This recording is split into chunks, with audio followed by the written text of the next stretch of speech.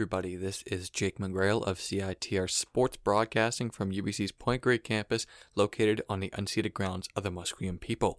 You're listening to Thunderbird Eye on CITR 101.9, always keeping you up to date with the latest UBC Thunderbirds news and stories. On this week's show, Cory sat down with UBC men's golf star Ethan de Graaf to discuss his time at UBC, how he's handled the big changes to competitions this season, and nearly breaking the school single-round record the other week. Elsewhere, UBC athletes were honored virtually for their academic achievements, and hockey hit the ice for the first time this semester, but new changes to BC public health guidelines has put Thunderbird sports at risk once again. Finally, we take a look back at one of UBC's premier dual sport athletes in our Thunderbird Alum of the Week. But first, here is Cory's interview with Ethan de Graaf. Hello everybody, I'm Cory Branson with the CITR Sports Collective and Thunderbird Eye, joining you from a safe distance. Today I am here to interview one of our own Thunderbird athletes. After joining UBC in 2018, he has consistently posted stellar results for our men's golf team, rising from rookie standout to team superstar. Just a few weeks back, he came tantalizingly close to equaling the Thunderbirds' record for lowest round. It's my pleasure to be speaking with Ethan de Graaf. Ethan, thank you for being here, and welcome to the show. Thank you for having me. Cheers. All right, let's get into this. To start, I'd like you to walk me through your summer, from the NAIA canceling competition in March all the way through to your return to action at the start of October. How did you feel about your chances to play golf again this fall? Yeah, so when they actually canceled the season, we were actually in Vegas at the time, so we had to come back, and it was kind of right in the kind of hubbub of kind of what was COVID at the time. So after that, I obviously went home and just kind of waited for the courses to open in May. When they got approval from the Alberta government. And then I played overall quite a bit. Obviously, I didn't really work too much because nothing was really open. But overall, I had a pretty good summer. I was pretty happy to at least compete, right? Because golf is socially distanced naturally. My teammate Mike Falk won the Alberta Am, so that was really nice for kind of my teammate to win. And then obviously I was really confident that we were going to be able to play in the fall. Obviously not going to the US just for a multitude of reasons, but even just to keep it local, it's just nice to compete. Cool. Yeah. And when you finally did get back on the course for the BC Rivalry Series that your coach set up, what sort of protocols were in place for you folks regarding COVID-19? It was pretty normal overall. It's just really the only thing that really changed was like no handshakes or no kind of formalities like that. The pins would stay in just to kind of minimize contact points, but other than that, nothing was really too different. Anything different with regards to like the scoring tent or clubhouse protocol, things like that?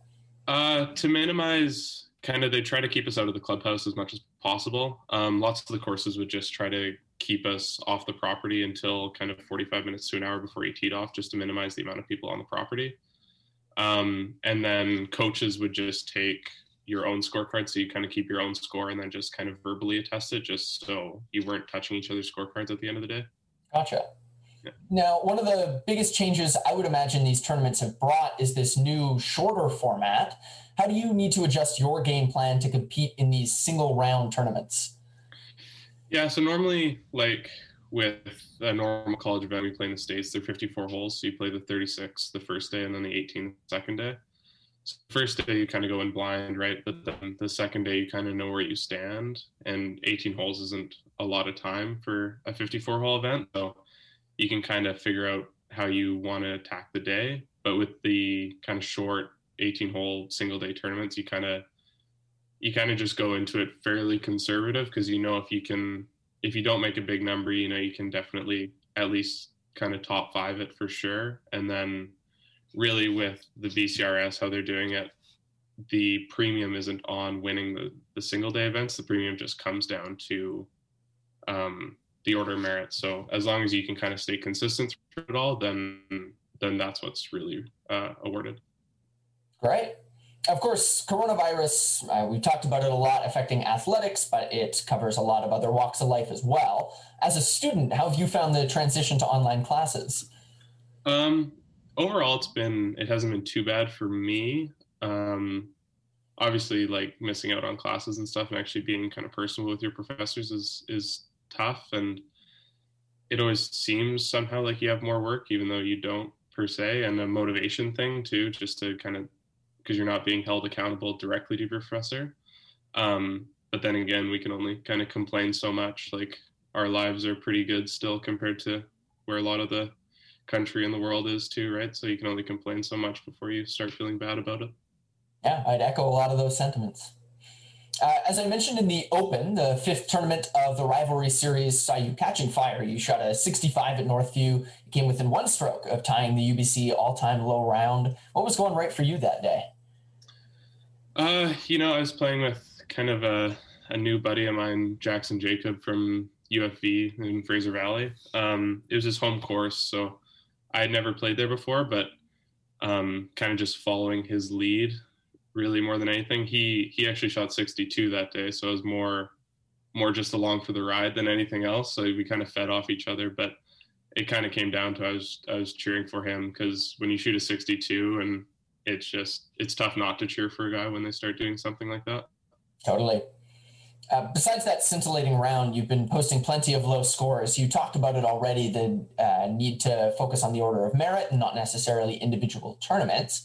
You're sitting top of the table in that order of merit right now in the individual standing. With tournaments set to resume next February, how are you avoiding high numbers and staying so consistent? So you grow up a lot in your first couple of years of university. So kind of when you go into it, you're trying to prove a lot about yourself and trying to be that hero, like I said earlier. But it just, like, I've been working with our assistant coach, Jeff Booter, for 2.5 years now. And it's kind of just, as you grow up, you realize you're not the biggest fish. And you kind of realize you just got to stay kind of true to yourself and know that the consistency is what will pay off, especially with the BCRS. So again, like, it's just trying to not be the hero and just fairways, greens, and just trying to get out of there without any big numbers, really. Looking back at last season, you had another run of fine form right out of the gates. You won back-to-back individual titles at the Multnomah and the St. Martin's Invitationals. The first win was also the first of your university career. What was key to you starting that season in such fine form, if you remember? Yeah, it was actually kind of a funny story, because I wasn't actually playing too well that summer prior to the fall season. So I really didn't go into kind of the fall with many expectations of anything. So after I won the Multnomah tournament, I felt pretty good going into the next week. And then we were in just south of Seattle at St. Martin's. It's called the Home Course in Olympia.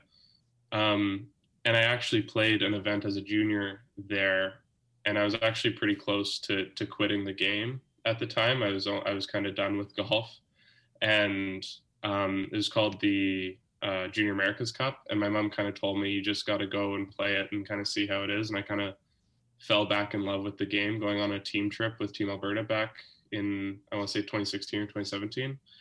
So kind of having that romanticized view of St. Martin's, I felt really good going into that. And obviously, as an NCAA tournament, it's a little bit bigger than the Multnomah event. So going into that event, I felt really good, and I had a couple good playing partners, and I didn't feel like I could lose that week, just with how good of vibes I had at that course. So you've talked already a lot about the fact you're from Alberta, Edmonton originally. You played your junior golf at the Royal Mayfair course there. What inspired you to take your talents out west and play for UBC? Yeah, so I played actually quite a bit of soccer growing up, and then I kind of just transitioned to golf. And kind of once I took golf more seriously, I always knew I wanted to go play college golf somewhere. But kind of as I grew up a bit, I realized that golf might not be the end all and be all for me, and I kind of cared a lot more about the schooling than the golf. So I mean, UBC, it's tough to argue against the school itself. So then again, like, eventually when I graduate, I'd be much more proud to say I'm a UBC graduate than if I had gone down south generally, right? So obviously I take the school really seriously, but it's nice to kind of have still that college experience and still in a normal year at least compete in the US. So as that accessory to the UBC degree. Great. You and the team get to practice at Shaughnessy. For those unfamiliar, our listeners, it's just down the road from UBC. It's a world-class course. It's hosted the PGA Tour's Canadian Open a few times. It's given the pros a run for their money when it has. What sort of advantages for you, Ethan, are there in getting to play on a course of that caliber so often? Yeah, so like you said, it's really close to campus, which is really nice as it's 5 minutes down the road. So I don't know if you're familiar, but obviously most PGA Tour tournaments kind of winning scores are kind of -20 sort of thing, like just shootouts. And I just looked it up before our call here. And in 2011, when they hosted it last, -4 won. So it's relatively tough compared to the average PGA Tour course. Really the best thing about Shaughnessy, especially in the summer, is the greens are so small. So it really rewards good ball striking, and you can't really kind of just hit it around. Like, you really got to, it really incentivizes fairways and greens over anything else, which is in turn the hallmark to consistency. You mentioned the 2011 Canadian Open when Sean O'Haire won. I was actually in attendance at that tournament. Yeah. I remember the pros, top pros at the time, Luke Donald, Hunter Mahan, they were struggling with the rough out there. Again, you mentioned the narrow course, and they set it up to pseudo US Open conditions. It was fun to watch. Yeah, exactly. Yeah. Speaking of the PGA Tour, I was looking through the Varsity Golf Twitter. I heard that Canadian pro Nick Taylor gave you folks a Zoom pep talk earlier this year. What sort of advice did you get from him? Yeah, so it was really cool to talk to Nick, just because he's kind of a local guy who took his game. He went and played at University of Washington, which is still pretty close to us. But kind of growing up, playing kind of locally in the Lower Mainland, and especially the weather's so similar in Seattle. So we talked a lot about kind of playing collegiate golf in the rain and kind of stuff like that.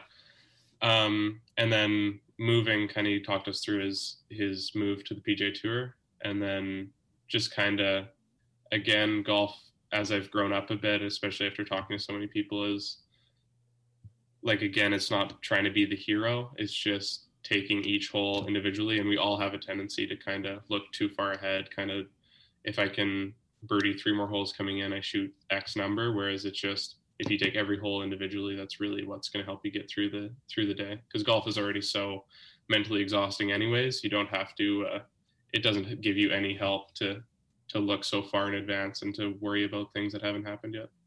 Do you have any particular mental strategies that you use if you double bogey a hole or something like that and you're really feeling down on yourself? Do you have ways that you sort of reset and reapproach the next hole that's coming up? If anything, like I really just try to hit as many fairways as I can. That's kind of one of the best parts of my game, is I hit a lot of fairways. So it's nice, like, you make a few bogeys here and there, but if a double really hits, you just really have to, to a degree, think ahead, especially if it happens early. You just know you have a lot of holes ahead of you, and it's not the end of the world if you do make the double bogey. And especially in a normal year with the 54-hole tournaments and normal just amateur events, you got 72 holes. So one hole out of 72 is not a big deal. Some athletes, I'm sure you're aware, they swear by their pregame rituals. Are there any interesting aspects of your warm-up routine that you'd like to tell us about?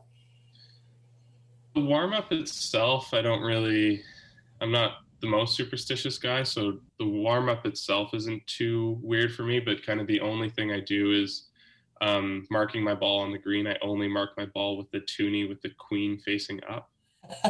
I don't know where that came from, but that's really the only superstitious kind of weird thing I do on the golf course.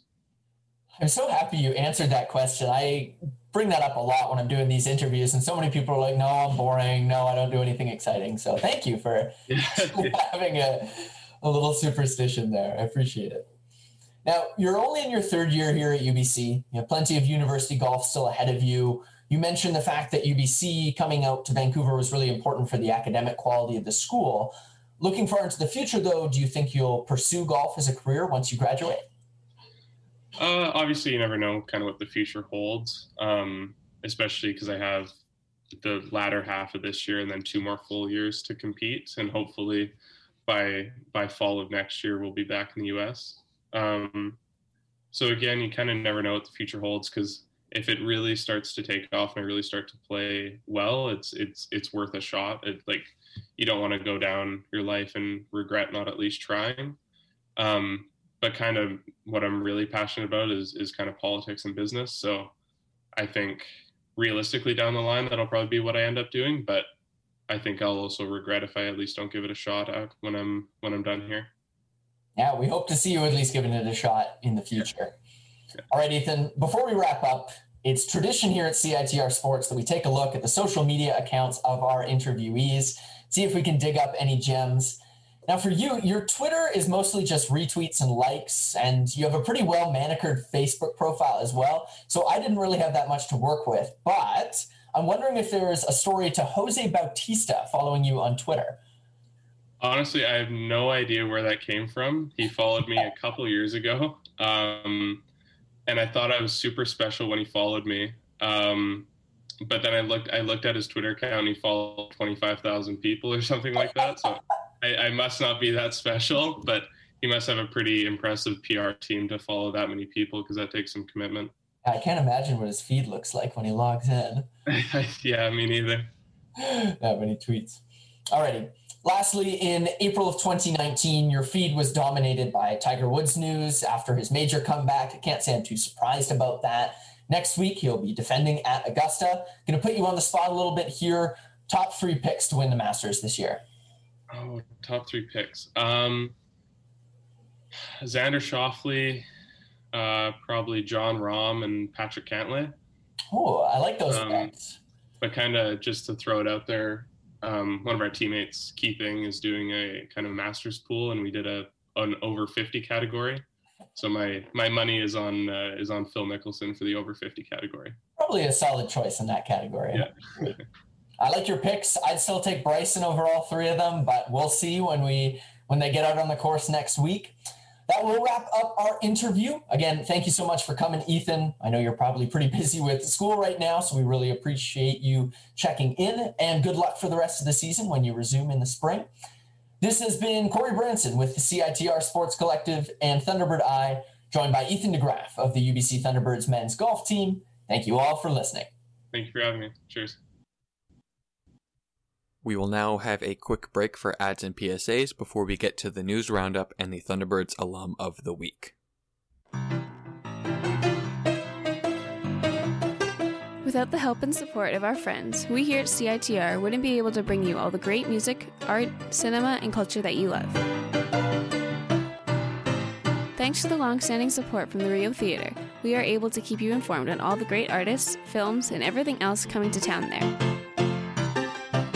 For all the current information about who and what's playing at the Rio Theatre, visit their website at www.riotheatre.ca.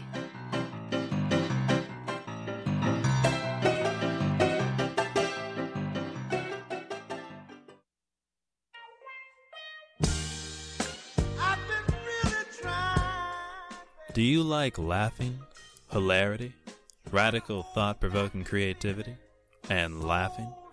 UBC Improv is UBC's home for improvisational comedy, theater made up on the spot. Like us on Facebook to learn when our next shows are.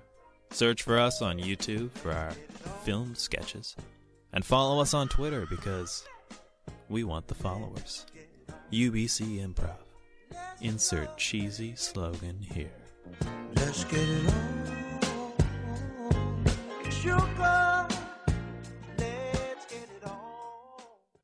Welcome back. You're listening to Thunderbird Eye on CITR 101.9. Now here's Mike Liu with the news roundup, followed by Byron Wang with the Thunderbirds alum of the week. Hey everyone, welcome back to our regularly scheduled programming on CITR 101.9 Thunderbird Eye.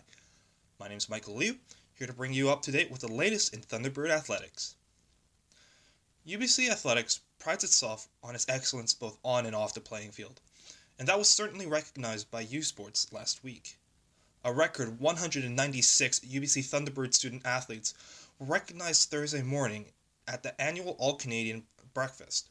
To be recognized, they must have achieved a minimum academic standing of 80% during the 2019-2020 school year. With this breakfast being held for the first time virtually, we hope that these athletes can continue to be role models in the classroom and in their respective sports. An outstanding accomplishment for all athletes involved. Otherwise, it was a quiet week for our T-Birds.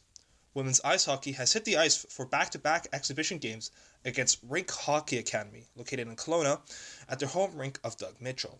Fortunately for us viewers, no live streams were provided for the games on Friday and Saturday. Great news for the team, though, who are just playing their second series of this season. Women's soccer was also supposed to take to Thunderbird Field on Saturday against the University of the Fraser Valley, but their fixture was cancelled in the early afternoon after Dr. Bonnie Henry's announcement on the new restrictions. We hope that we'll be seeing them back in action very soon. That wraps up a shorter week in our Thunderbirds news roundup. We hope you tune in next week for some more T-Bird action. Next up, Byron Wang with our Alum of the Week. Thanks, Mike. For those tuning in for the first time, this segment, which we call Alum of the Week, looks at a former UBC athlete's life, not only in the world of sports, but what their life is like outside of athletics as well. And with no time frame in mind, there will be stories from all throughout the history of UBC athletics. Born June 8, 1949, this week's Alum of the Week was quite the individual. John Hawkins, a native from Kelowna, BC, rose his way through the ranks and certainly made a name for himself in men's high jump. Hawkins graduated from Courtenay High School in 1968 with a passion for both track and field and basketball, both of which he continued for the Thunderbirds. As a Thunderbird basketball player, Hawkins was known as the Leaper, recognized for his speed, tremendous rebounding, and shot blocking ability. He was a member of the 1960 to 1970 UBC Hall of Fame basketball team that went undefeated against Canadian competition, winning both the Buchanan Trophy and the National Championship, arguably the best team in UBC basketball history. And at the same time he was playing Thunderbirds basketball, Hawkins was continuing his success as a high jumper. He was a member of the UBC track and field team for 4 seasons between 1968 to 1973, where he helped the men's team win the Canada West track and field titles in both 1969 and 1972, doing his best to balance his jumping with UBC basketball. In 1971, his status as Canada's top jumper was confirmed when he became the first Canadian to jump 7 feet. And it was also that year that Hawkins was crowned the Canadian Indoor High Jump Champion while being named the BC Male Track and Field Athlete of the Year. And later in 1971, at a meet in Berlin's Olympic Stadium, Hawkins reset the Canadian record with a leap of 7 feet 1.5 inches. Hawkins additionally won a silver medal for the men's high jump at the 1970 Commonwealth Games and participated in the 1971 Pan American Games. And in 1972, he represented Canada at the Summer Olympics in West Germany, where he jumped 2.15 meters, which earned him a respectable 9th place. And since graduating from UBC with a degree in physical education in 1972, Hawkins has participated in BC, Canadian, US, and World Masters track and field competitions, and across the different age groups, he has won numerous gold medals while setting world, Canadian, and BC records in Masters decathlon, heptathlon, throws, pentathlon, high jump, pole vault, shot put, and discus. And as of 2009, he held 4 world titles in high jump, pole vault, and decathlon.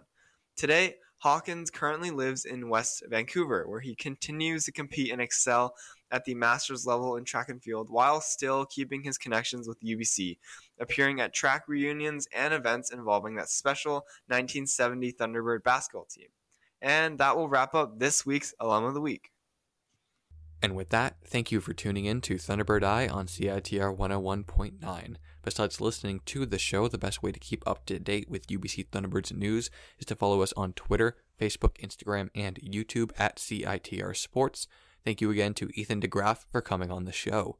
For Thunderbird Eye, this has been Jake McGrail, Cory Branson, Mike Liu, and Byron Wang. Thank you for tuning in, and have a great rest of your day.